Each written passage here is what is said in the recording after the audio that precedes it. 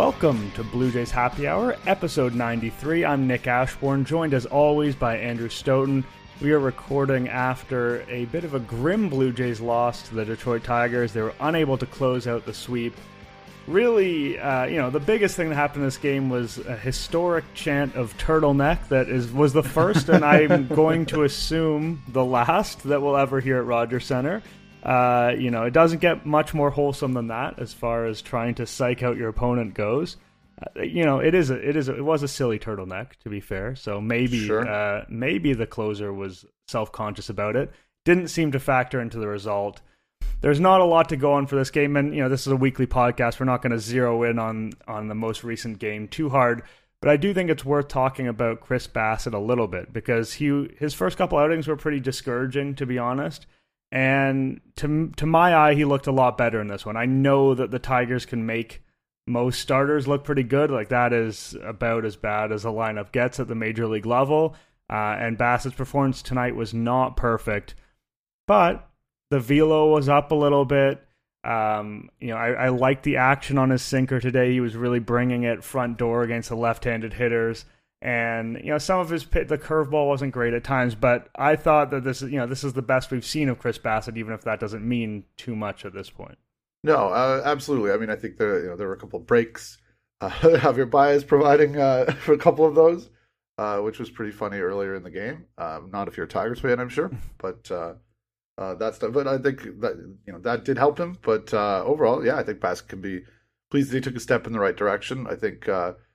Buck mentioned on the Sportsnet broadcast, he doesn't have to have all of his pitches working. He throws so many. So if he's got 3 or 4 pitches working really well, good feel for the command, that's going to allow him to be effective. And that seemed to be sort of what it was. Like you say, the curveball was maybe not perfect today. But yeah, I don't know. I think you have to definitely feel good. I don't know that's I don't know if you can do that every time out. You're probably feeling pretty good about that contract. He's just sort of that stabilizing force in the rotation. And again, like it wasn't not a perfect day, but that's good enough and is enough, I think, to put away some of the concerns. And I think just getting comfortable, which is another thing that they mentioned on the broadcast, and getting comfortable with pitch calm. He was doing it off his belt this time, and there's a steeper learning curve there, I think, for him because of all the pitches he throws, and because there's that degree of difficulty as we talked about before with the pitch clock being new.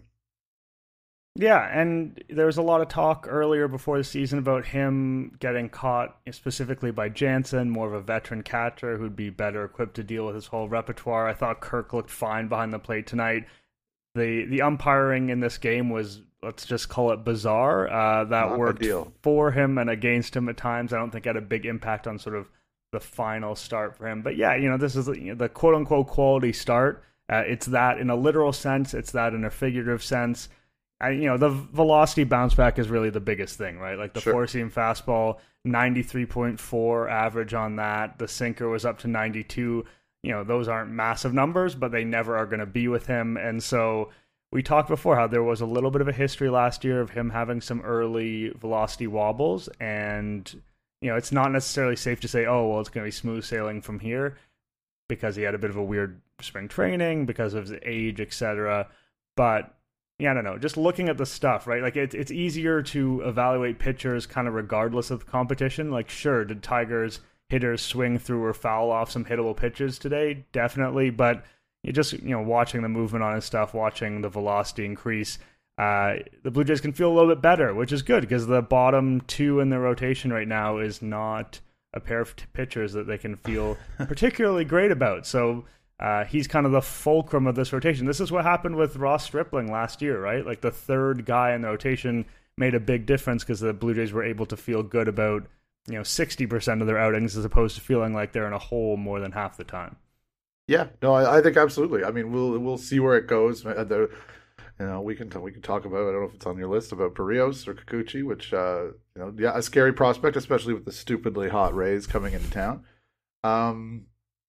But every start's a chance for progress, and we did see that with Bassitt. So maybe it'll happen with one of those guys as well. On the note of the rotation, though, a little bit of a dicey note is what Alek Manoah has been up to lately. And we talked about this a little bit last week, but we had another rough outing from him, and it's just odd, 2 out of 3 starts going less than 5 innings. He didn't do that in all of last season. As many walks as strikeouts right now. Small sample, but he's never done that before, even over a 3-start span. The velocity really down over the last 2 starts. I've kind of trained myself not to overreact to Manoah's velocity movements because he does seem to have more volatility there than a lot of pitchers do. At the same time, this is lower than we've seen before, and it's 2 starts in a row. He's only 1 outing from us saying, you know what, that was kind of silly to worry about it. But right now, there has to be, some level of concern for a guy that entered the season, kind of assuming that he would be top of the rotation, no problem. Jays have a great chance to win every time he goes out. And I'm not saying he's not that guy, but for a guy we had basically no worries about entering the year, in just 3 outings, there's reason to have a little bit of concern. Yeah, I think that's fair. The one that I'm looking at right now, which is because that's the place I go to when Alek Manoah struggles, is the splits against left-handers. And he's faced 38, he's allowed 7 hits, but the slash line is 233, 395, 433. A lot of walks, 7 walks, hit by pitch, just against lefties. And that's got to be better. Like that's they're going to throw a lot of lefties at him. The split is not his best. But like you say, we're 1 start away from not having to think about this at all. But that's the spot where it felt like in years past, even though the numbers aren't as out of whack as they are right now, could be a thing. And then though maybe he was so good against right-handed hitters last year that maybe that's where we should be spending our time talking about, because that's not gone as well as it could have either. So the samples are so small, obviously, that there's not much to conclude here. But yeah, 355 on base against right-handers is like 150 or more, 200 points higher than he was last year. Yeah, and he, realistically, he probably wasn't going to recreate what he did last year, just because it was so good, not because he lacks talent or anything like that. But like you said, there is a little bit of concern about what he's doing with right-handed hitters right now, because the slider just hasn't quite looked the same this year. Like it's lost velocity, like his other pitches as well. It's not a surprise. It's down, right around 80 miles per hour, but it has that, that really good horizontal frisbee action, and it's just not quite doing as much right now. So a combination of a little loss of velocity and, an inch or 2 loss of break, like that is a pretty significant difference. And that's part of what makes him so good against right-handed hitters, is because he's got this slider that just goes away from their bats, and they get caught reaching for it. And often that's a soft contact thing. It's not necessarily a strikeout thing, but the result is the same. He gets guys out with it. And I think that has a lot to do with why, against left-handed hitters, he's significantly less effective, because he doesn't have that kind of diving slider that you put on a guy's back foot. Like, he can do that, but that's not the action that makes that pitch special. So it's a little bit harder for him to figure out solutions against lefties. And, his solution right now is walking all of them, which is not a good solution. And it's, like if you just look at the quality of the stuff, whether it's velocity, whether it's movement, it's just not as sharp right now.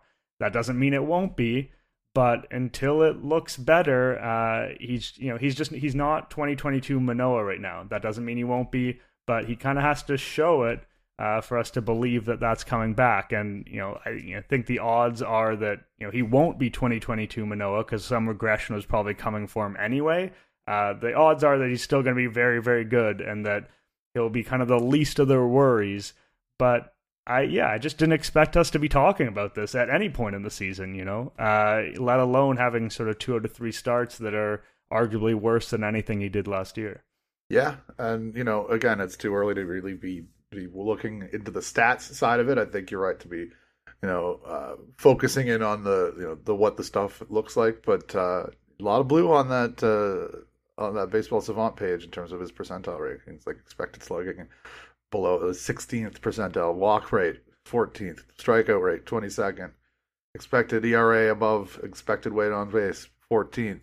Like it's all blue. Everything's blue except his fastball spin and his extension. So he can only go up from there, I guess. But yeah, if it lingers like this, if this page looks like this in a couple of weeks, which we were talking about Brandon Belt saying similar thing on last week's episode. If it Now looks like he's this in a back, couple of baby. weeks, Brandon Belt's all the way back. I mean, it has looked less, terrifying of late for Belt, but yeah, and so there you go. It could turn around that quickly, and Manoah's too good to be this bad, and bad's kind of even, it's not necessarily Vlad in 2022, but bad. It's not been great. Yeah. Pretty bad. The same number of walks as strikeouts, expected ERA of 7.98. Like, that's pretty bad. This is.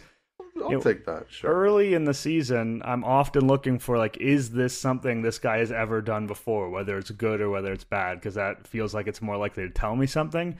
And this is sort of worse than he's ever been before. That doesn't mean that he's stuck in this hole forever, but yeah, we're just gonna have to see where the quality of the stuff is, because it could just be a mechanical tweak away. It could just be, I don't know, some kind of strength building exercise that didn't time itself quite right.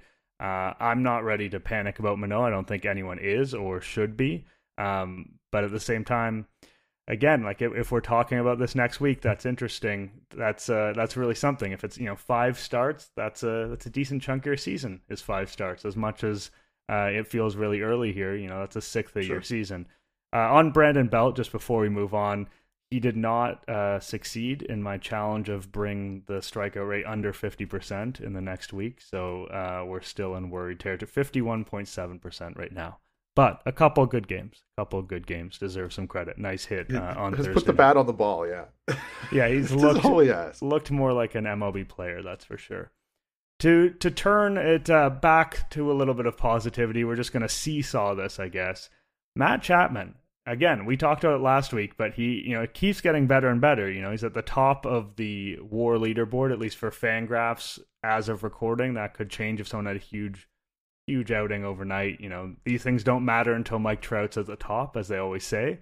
But he's so hot right now. Like, what he's doing is so ridiculously good. I know that he missed Thursday's game with an illness. It's fair to assume that's minor. He was spotted in the dugout. We're probably going to see him back. That seemed to affect Jansen and maybe affect his production. So maybe when Chapman comes back the next couple games, he won't necessarily be himself. Hopefully not, for his sake. But this is one of those cases. We talked about small samples with Manoah. Is it worse than what he's ever done? Okay, it is worse. Now we got to take notice. Well, the flip side of this is better than Chapman's ever been over a similar amount of time. So I do think we need to take notice and say, yeah, it's a heater. Yes, if you look at the BABIP, it's insane. It's closing in on 600. He's not. No one is that guy. It's a lot of doubles. Doubles can be variable. They're easily turned into fly ball outs. At the same time, like, leading the majors in average exit velocity, just smashing everything. Expected numbers that are really basically in line with his real numbers. As far as I'm concerned, this is telling us something in terms of the kind of year Matt Chapman's going to have. Yeah, I think so. I hope so. I think, is it 200 plate appearances where strikeout rate tends to normalize or whatever? Less than that, but is it less than that? Because he's only had 52 plate appearances so far. But the strikeout rate of 19.2% is best. The best he's had if the season ended today, and is in the territory of those years where he looked like an actual MVP candidate in 2018 and 2019, and it's gone. That's been part of his problem in the previous years. It's gone up.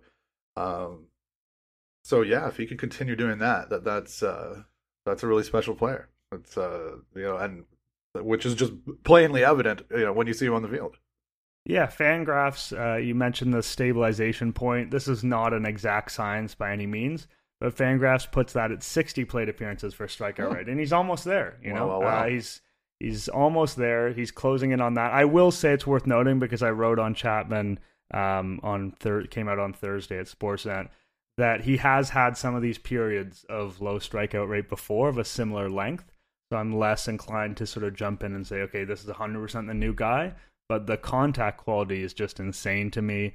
I wouldn't describe myself as a mechanics guru by any means, especially when it comes to hitters, but Esteban Rivera at Fangraphs had an interesting piece where he just had 4 hitters whose mechanics have adjusted and that interest him in some way. And he talked about Chapman and how he had this leg kick before, not a Jose Bautista super exaggerated leg kick, but a leg kick that we saw last season. And now he's going to more of a a subtle toe tap, and it's keeping him in contact with the ground longer and making him pull off the ball less. And again, pulling the ball in an extreme way and kind of rotating. We saw what that did for Bautista. We saw what that did for Danny Batts at times in the last couple of years. That can be a good strategy too, but it seems like he's staying on the ball a little bit more. You know, a lot of his extra base hits this year are to center and right field, which is not what we saw last season. Again, like I don't want to overemphasize that point because I wouldn't consider myself an expert in that area, but it is an interesting thing that has been identified with him, and that's something I'll be watching too, like whether he continues to use the whole field, because he's always been a bit of a low BABIP guy, and if he can use the whole field a little bit better, as we see with Bo Bichette, right, it just makes him harder to defend, and more of those balls in play go for hits.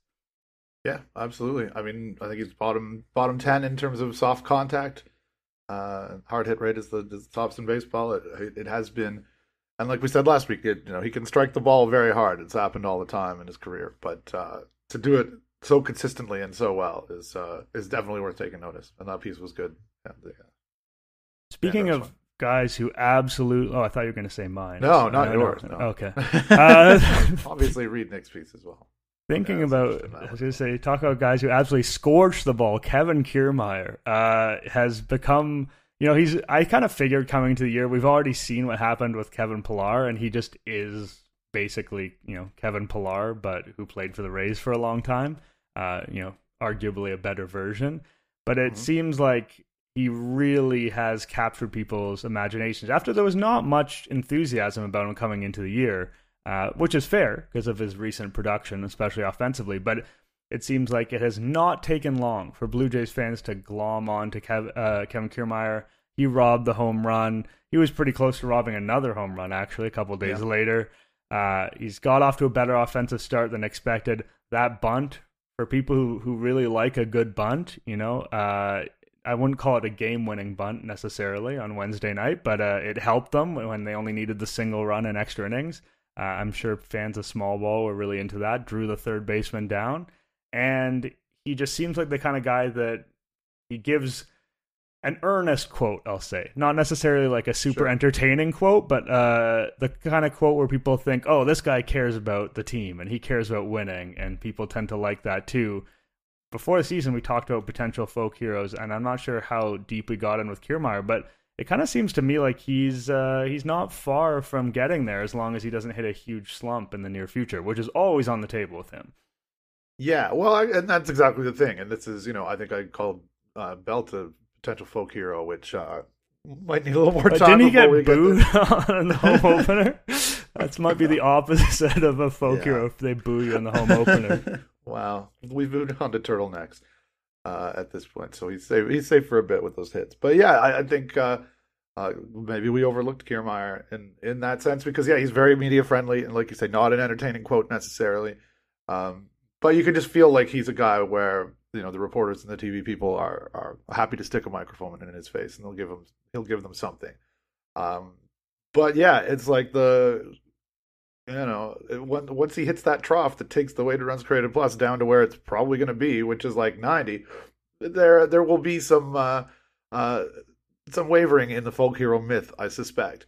But the bunt, the dribbler that he turned into a double, that kind of stuff, those are the kind of ways that he's able to be more valuable than the offensive production. The straight up park and league adjusted number may suggest, even though that's our best sort of tool for doing that. And he can get on. He said he just wanted to hit singles. Get him on base. Then he's tough on the bases. They always have to pay attention to him. The defense is there. I'm still not and I wrote about this last week. But I'm not having a mea culpa here yet, because we'll see how this goes. But yeah, pleasantly and mildly surprised that it's gone so well and that people have taken to him so well.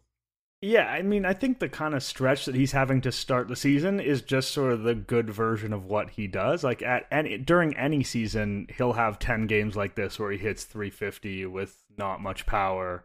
He doesn't have a single walk this season, right? And he struck out at a respectable rate. He's got the one home run, but it's not like he's doing anything that is un-Kevin Kiermaier like. He's just having a pretty good stretch here. And I'm not saying that that to take it away from him. It's just like we talked about with Chapman, right? Like he's doing something different potentially. Maybe my expectations of him are going to change. And, for Chapman, even his projections have changed, right? Like his Zips projection, I think it had him at a 127 WRC plus before the season, and now it's like 137. Like there's a meaningful difference that amount of production changes what you think. Whereas with Kiermaier, like I'm looking at his projection right now, from here on out, they're saying 92 WRC plus, and that's basically the guy he's been, because nothing he's done so far makes you think he's a different guy. It's just like, oh, here's a reminder of what him doing a good job looks like, and he's done a good job, and he deserves credit for that. But I wouldn't be writing up your mea culpa just yet. I think you can leave that one for now, because we'll see what happens when his BABIP isn't 444. Which is going to happen at a certain point. And again, that's not to take anything away from him. He's been great. Him on this Thursday night game, like he's putting his helmet on like way before he needs to be ready. He's kind of doing high steps in the dugout. Like he's got that, if people are talking about the winning attitude or whatever, all the bullshit that people are talking about in terms of the different vibe on the team, and now they take things seriously and all that jazz. Which will be a storyline that we'll probably discuss too much if they do really, really well here. But he encapsulates that. Yeah, he does, and this is something that I agree. I'm more on team bullshit as well, but definitely something that the Blue Jays, the front office, takes seriously. And I've referenced this a number of times since but I like doing a podcast episode years ago with Ross Atkins and talking about the captain class, about leadership, and they really like it was very evident that him and Shapiro, and I'm sure lots of other folks there, do think about leadership and do think about what it takes to be a leader and what they're looking for in terms of like the alchemy they're trying to do there in terms of creating a clubhouse that can function well and get on the same page and everything. And you do see that with Kiermaier, and I am, like I said, tend to not put a ton into that, more than I probably used to, definitely more than I used to in the first days of Fire Joe Morgan and sabermetric stuff, where everything was so out of whack that it was just like stop lauding guys who suck for like reasons that we can't see. But over the years, there is, I think, more to it than I would have believed at the time. Yeah, and my sort of general way of thinking about these things is that if I feel genuinely like the players care about it, then I'm willing to care about it.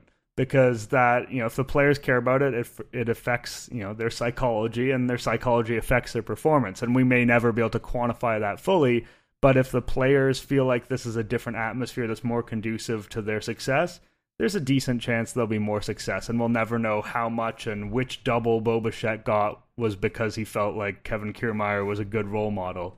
We'll never be able to pin that down, but I'm a little bit less likely to be totally dismissive of it.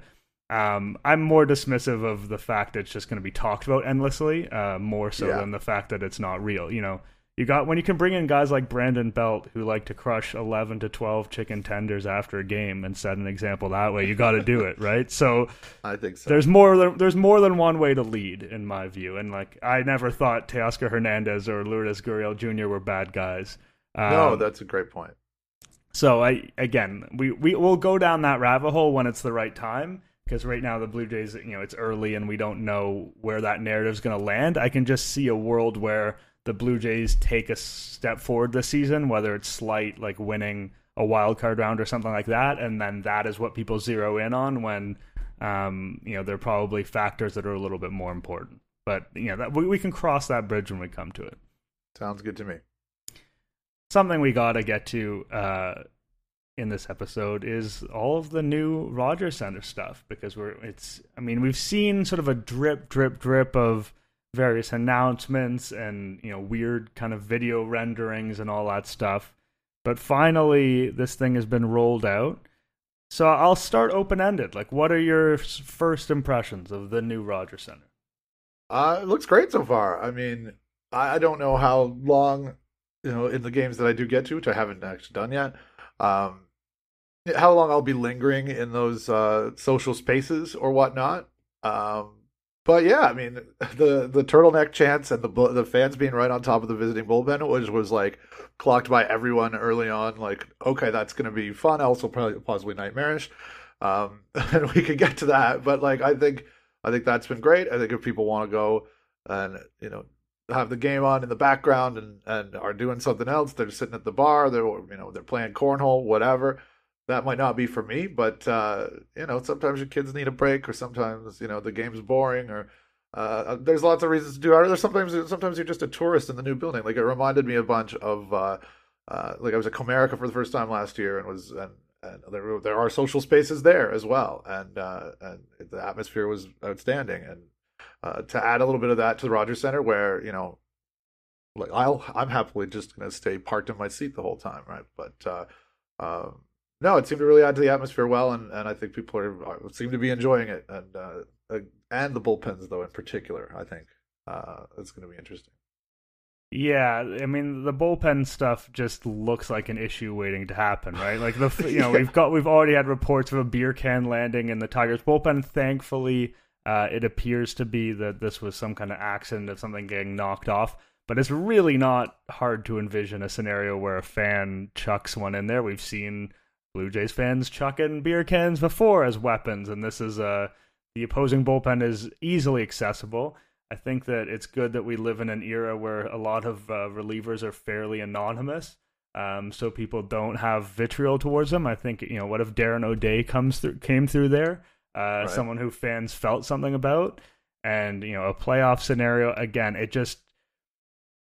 I understand why they thought this was an exciting idea, and I think that 98.999% of the time it's going to seem like a good idea, but it's a long season. Playoffs are potentially on the table for this team. It is worrying. It's worrying. And now I don't think it's worth spending all our time fretting about something that hasn't happened yet. It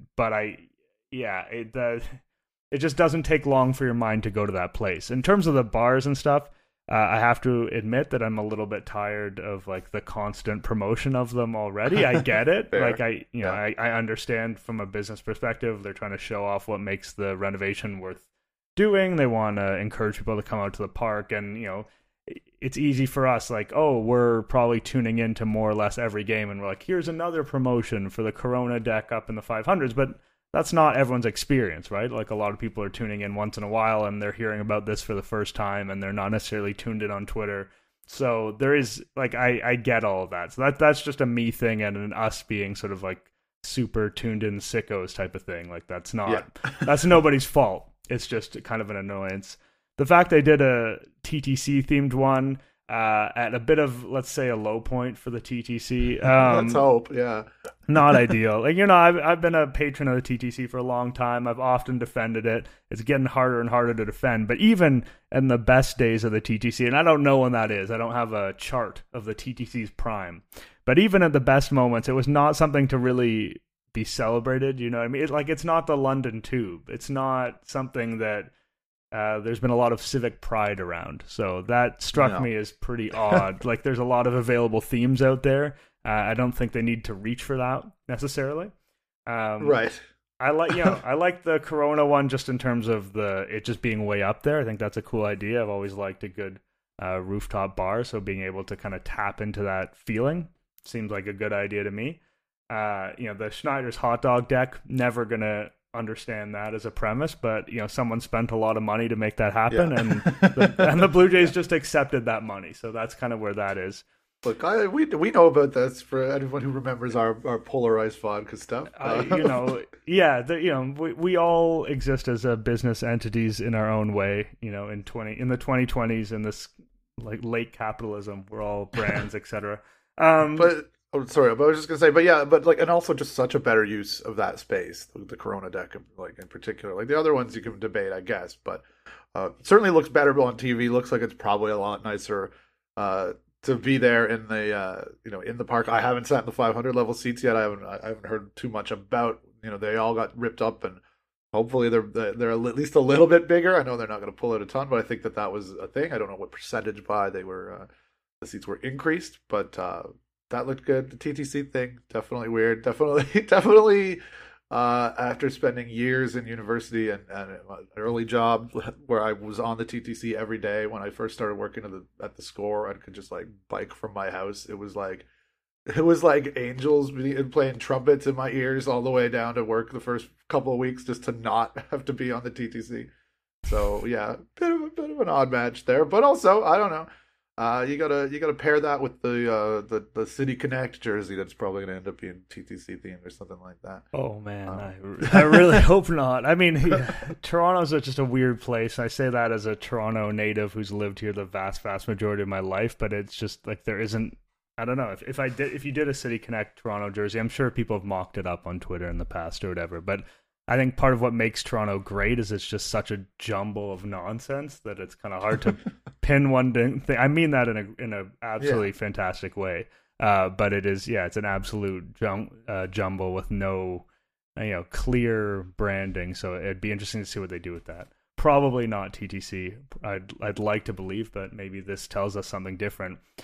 One thing before we move on from the ballpark that should be discussed as well is the introduction of kind of stunt food. This has been a ballpark thing, all across the States for a long time, and they've had the odd menu item that's a little bit off the beaten path.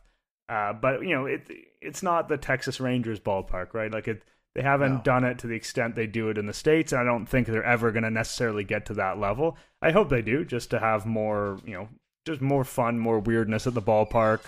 Less reliance on brutal $1 hot dogs to be kind of your food gimmick, although those are obviously coming back.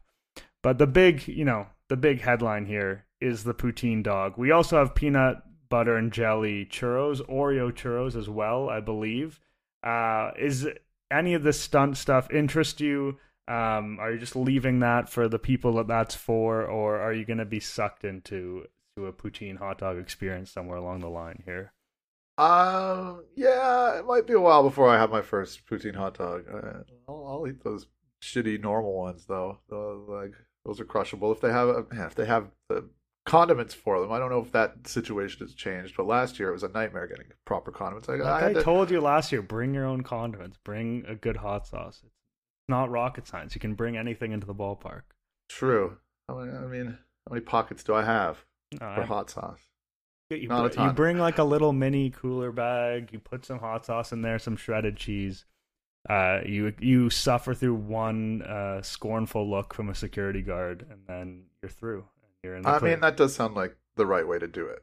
But yeah, I mean the churros, sure. I mean the ones that won't make me stop breathing. I would happily eat those. But that's fine. I have no problem with stunt food. Well, just not for me. But again, I'm probably not going to be spending that much time on the concourse because it's old hat, right? It's like I've been to that place literally hundreds of times. The new things, sure, check it out, but I don't know. After a while, I'm just there to yell at a turtleneck fan. Yeah, I think the poutine dog for me is something that I would try again. I would try it once. That's the whole point of all these stunt things. That's how they make their money because people are morbidly curious about it. When I think of the flavor profile of, you got to get deeper into these things. When you think of the flavor profile of a hot dog and gravy combined, like forget the cheese. We've done cheese on hot dogs for, I was going to say thousands of years, probably not, for tens of years now. As a society, we've been doing that. The little chopped up French fries, sure, whatever. I think that's probably going to be a bit of a nothing burger. What concerns me is the combination of gravy and hot dogs, because like a cheap hot dog and cheap gravy are both extremely salty. And putting them together, and also, hot dogs are kind of wet. I mean, that might be the wrongest, but you know what I mean? Like, it's not normally you want gravy on something dry. You don't want a dried hot dog, yeah. No, so you're putting gravy on something that isn't dry in the first place and is also salty already. Like, I'm not a food chemist, but it doesn't seem like there's a good sound food science argument for this product to exist. And that doesn't mean that it shouldn't exist, but color me heavily skeptical that this would actually be tasty, although I believe there was a Steve Simmons article with a headline. Well, he's on the hot dog beat, right? Yeah, it's something you can trust him for. I think the headline was that the poutine dog was the star of the whole. I thought it was Kevin Kiermaier personally, but he seemed to indicate the poutine dog was the star of the home opener. So I would say take his word for it as opposed to my ad hoc mini deep dive into food chemistry. But my skepticism is there for sure. First, don't take Steve Simmons' word for anything is what I would say to that. But yeah, I don't know. Like you say, I think once I would absolutely try it. I'm also skeptical that I would be running back for a second one though. Or 5, like that woman who made an unfortunate pledge to the internet. Yeah. It very seems funny content. Great content. She seems like she escaped via the a good charitable donation, which is a good way to get out of anything, because no one is going to criticize you for that. And I certainly won't criticize her because 5 home runs is an unfair amount to expect. And that's a tough word to live up to. Anyway, we now that we are back on sort of a Friday schedule, that is the hope. Again, don't want to make promises we can't keep, but this is the goal, is to keep having these on Fridays. We're going to try and tee up some of the weekend series that you guys are potentially going to see. And this one feels a little bit bigger than most because the Tampa Bay Rays on Friday will be going for the record for most consecutive wins to start a season. And it's not just that these guys are winning games. Like, I believe MLB's expected win-loss, which is kind of just based on run differential, has them at 12-1, right? Like, it's not, they're 13-0, and like they've been quote unquote lucky to the tune of maybe one of those games. And even that feels like a little bit of a stretch. Like, the run differential we're talking about here, I believe, is 71, which was a pretty damn respectable season-long total. Like, if they were to just be totally average from here on out, they would have a great record, and they would have a pretty good run differential. When you look at this team, what's your level of sort of general fear for the Blue Jays, and do you see, holes to poke in what's happening right now? Because, we haven't seen a start like this in a long time, and it's, we talked about the Matt Chapman start. Like, even a small number of games, if they're good enough, can tell you a lot, and it seems like we're learning a fair amount about these Tampa Bay Rays. Yeah, and I think it's a similar shape to what the Rays have always kind of done, but obviously this is another level. It's just what is concerning and scary is that they got a lot of talent on the IL as well at this point. So I don't know when all those guys are coming back.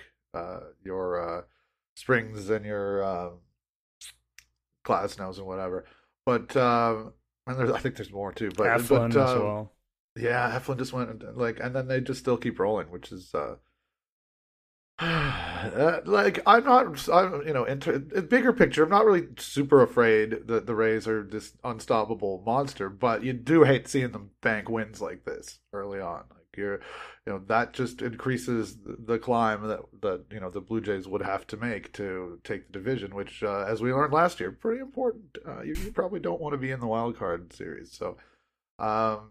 So yeah, it's a concern, and these are 3 big games, and but also then they go to Houston and the Bronx, so it's not like the games are all kind of important at this point. But yeah, it's fascinating. It should be good, and it's I think it should be a nice showcase too for the new ballpark. It should be a series that a lot of people across the league are going to be talking about, because who's going to stop the Rays? And the Jays better get one of those wins at least. Well, I mean, the starting matchups don't make that particularly easy. No, got Barrios and Kikuchi and Manoah going, right? And like all 3 of those guys are struggling. And this is a Rays lineup that's been absolutely ridiculous.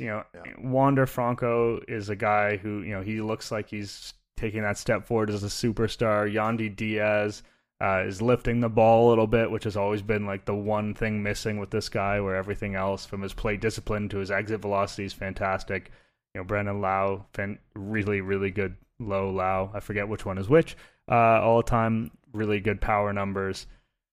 Yeah, I know I've heard some people be a little bit dismissive of what this team has done just because they've beaten up on poor competition, but there's a difference between winning games and winning every game and dominating games, right? Like we just saw, the Blue Jays are a good team. I think it's fair to say the Toronto Blue Jays are a good team in 2023.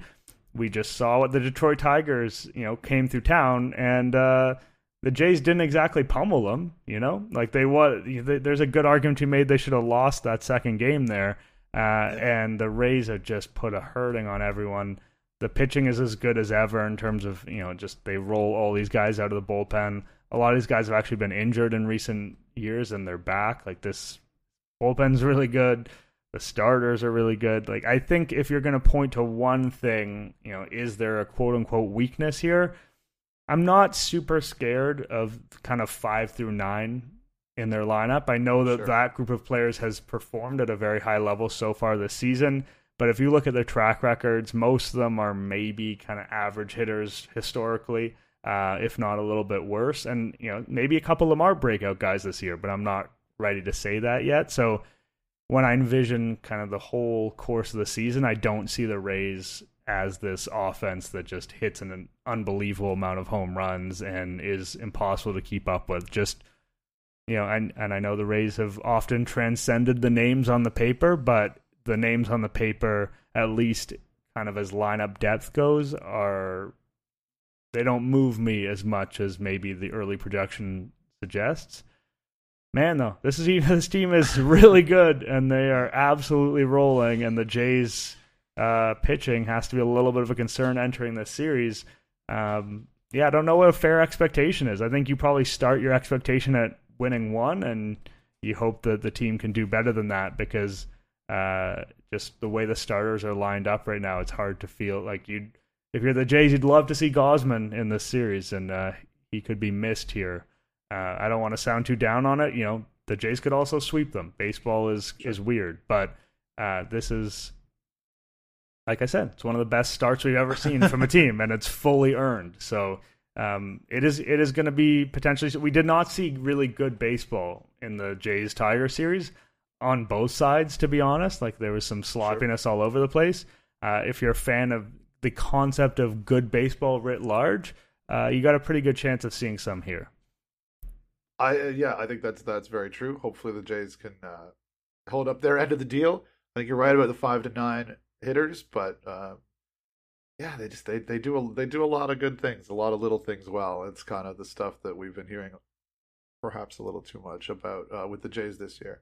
And I wonder that some of the reasons why those names don't move people.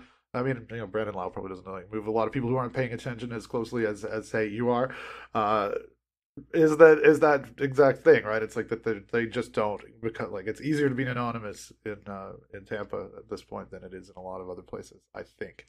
So yeah, I think there's breakout candidates for sure, but also ultimately, whatever they're projected to do is more realistic to me than whatever they have just been doing against those bad teams. But I don't want to be dismissive, like you say, because I don't think they deserve that. I think they, obviously pitched and hit and played defense really, really well, and it's a bit scary.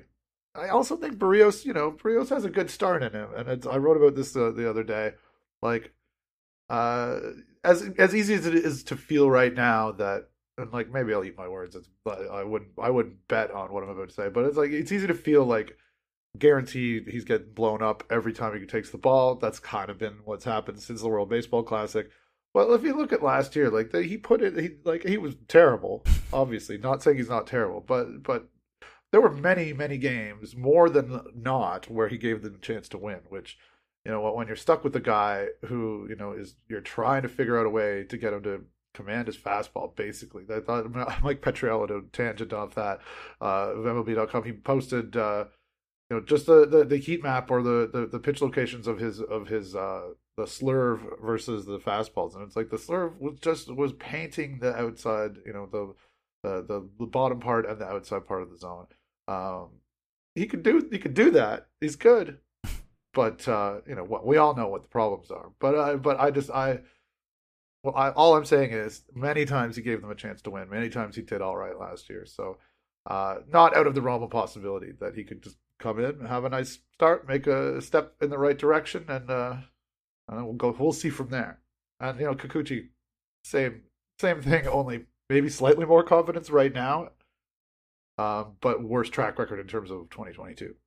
Yeah, and then Barrios even this year has had a couple moments, and we don't have to dive too deep into the positives, because there's clearly more negatives than positives with a guy with an ERA of 11.17. But FIP of 320, like he's missed more bats than he did last year, and that was a big part of his problem last year, was an inability to miss bats. It wasn't just the hard contact. So he seems to have reeled that back in to some extent early on, and he's not giving away free passes. So there have been some positives, like you said. It is no sure thing that Barrios is going to give you a brutal outing. We will see what happens over the weekend. We will be back with another episode next week, episode 94, coming to you on Friday. We appreciate all of you tuning in, and we like you to subscribe and rate it and leave reviews on how we've been doing and all that jazz that helps us out. We'll talk to you next week.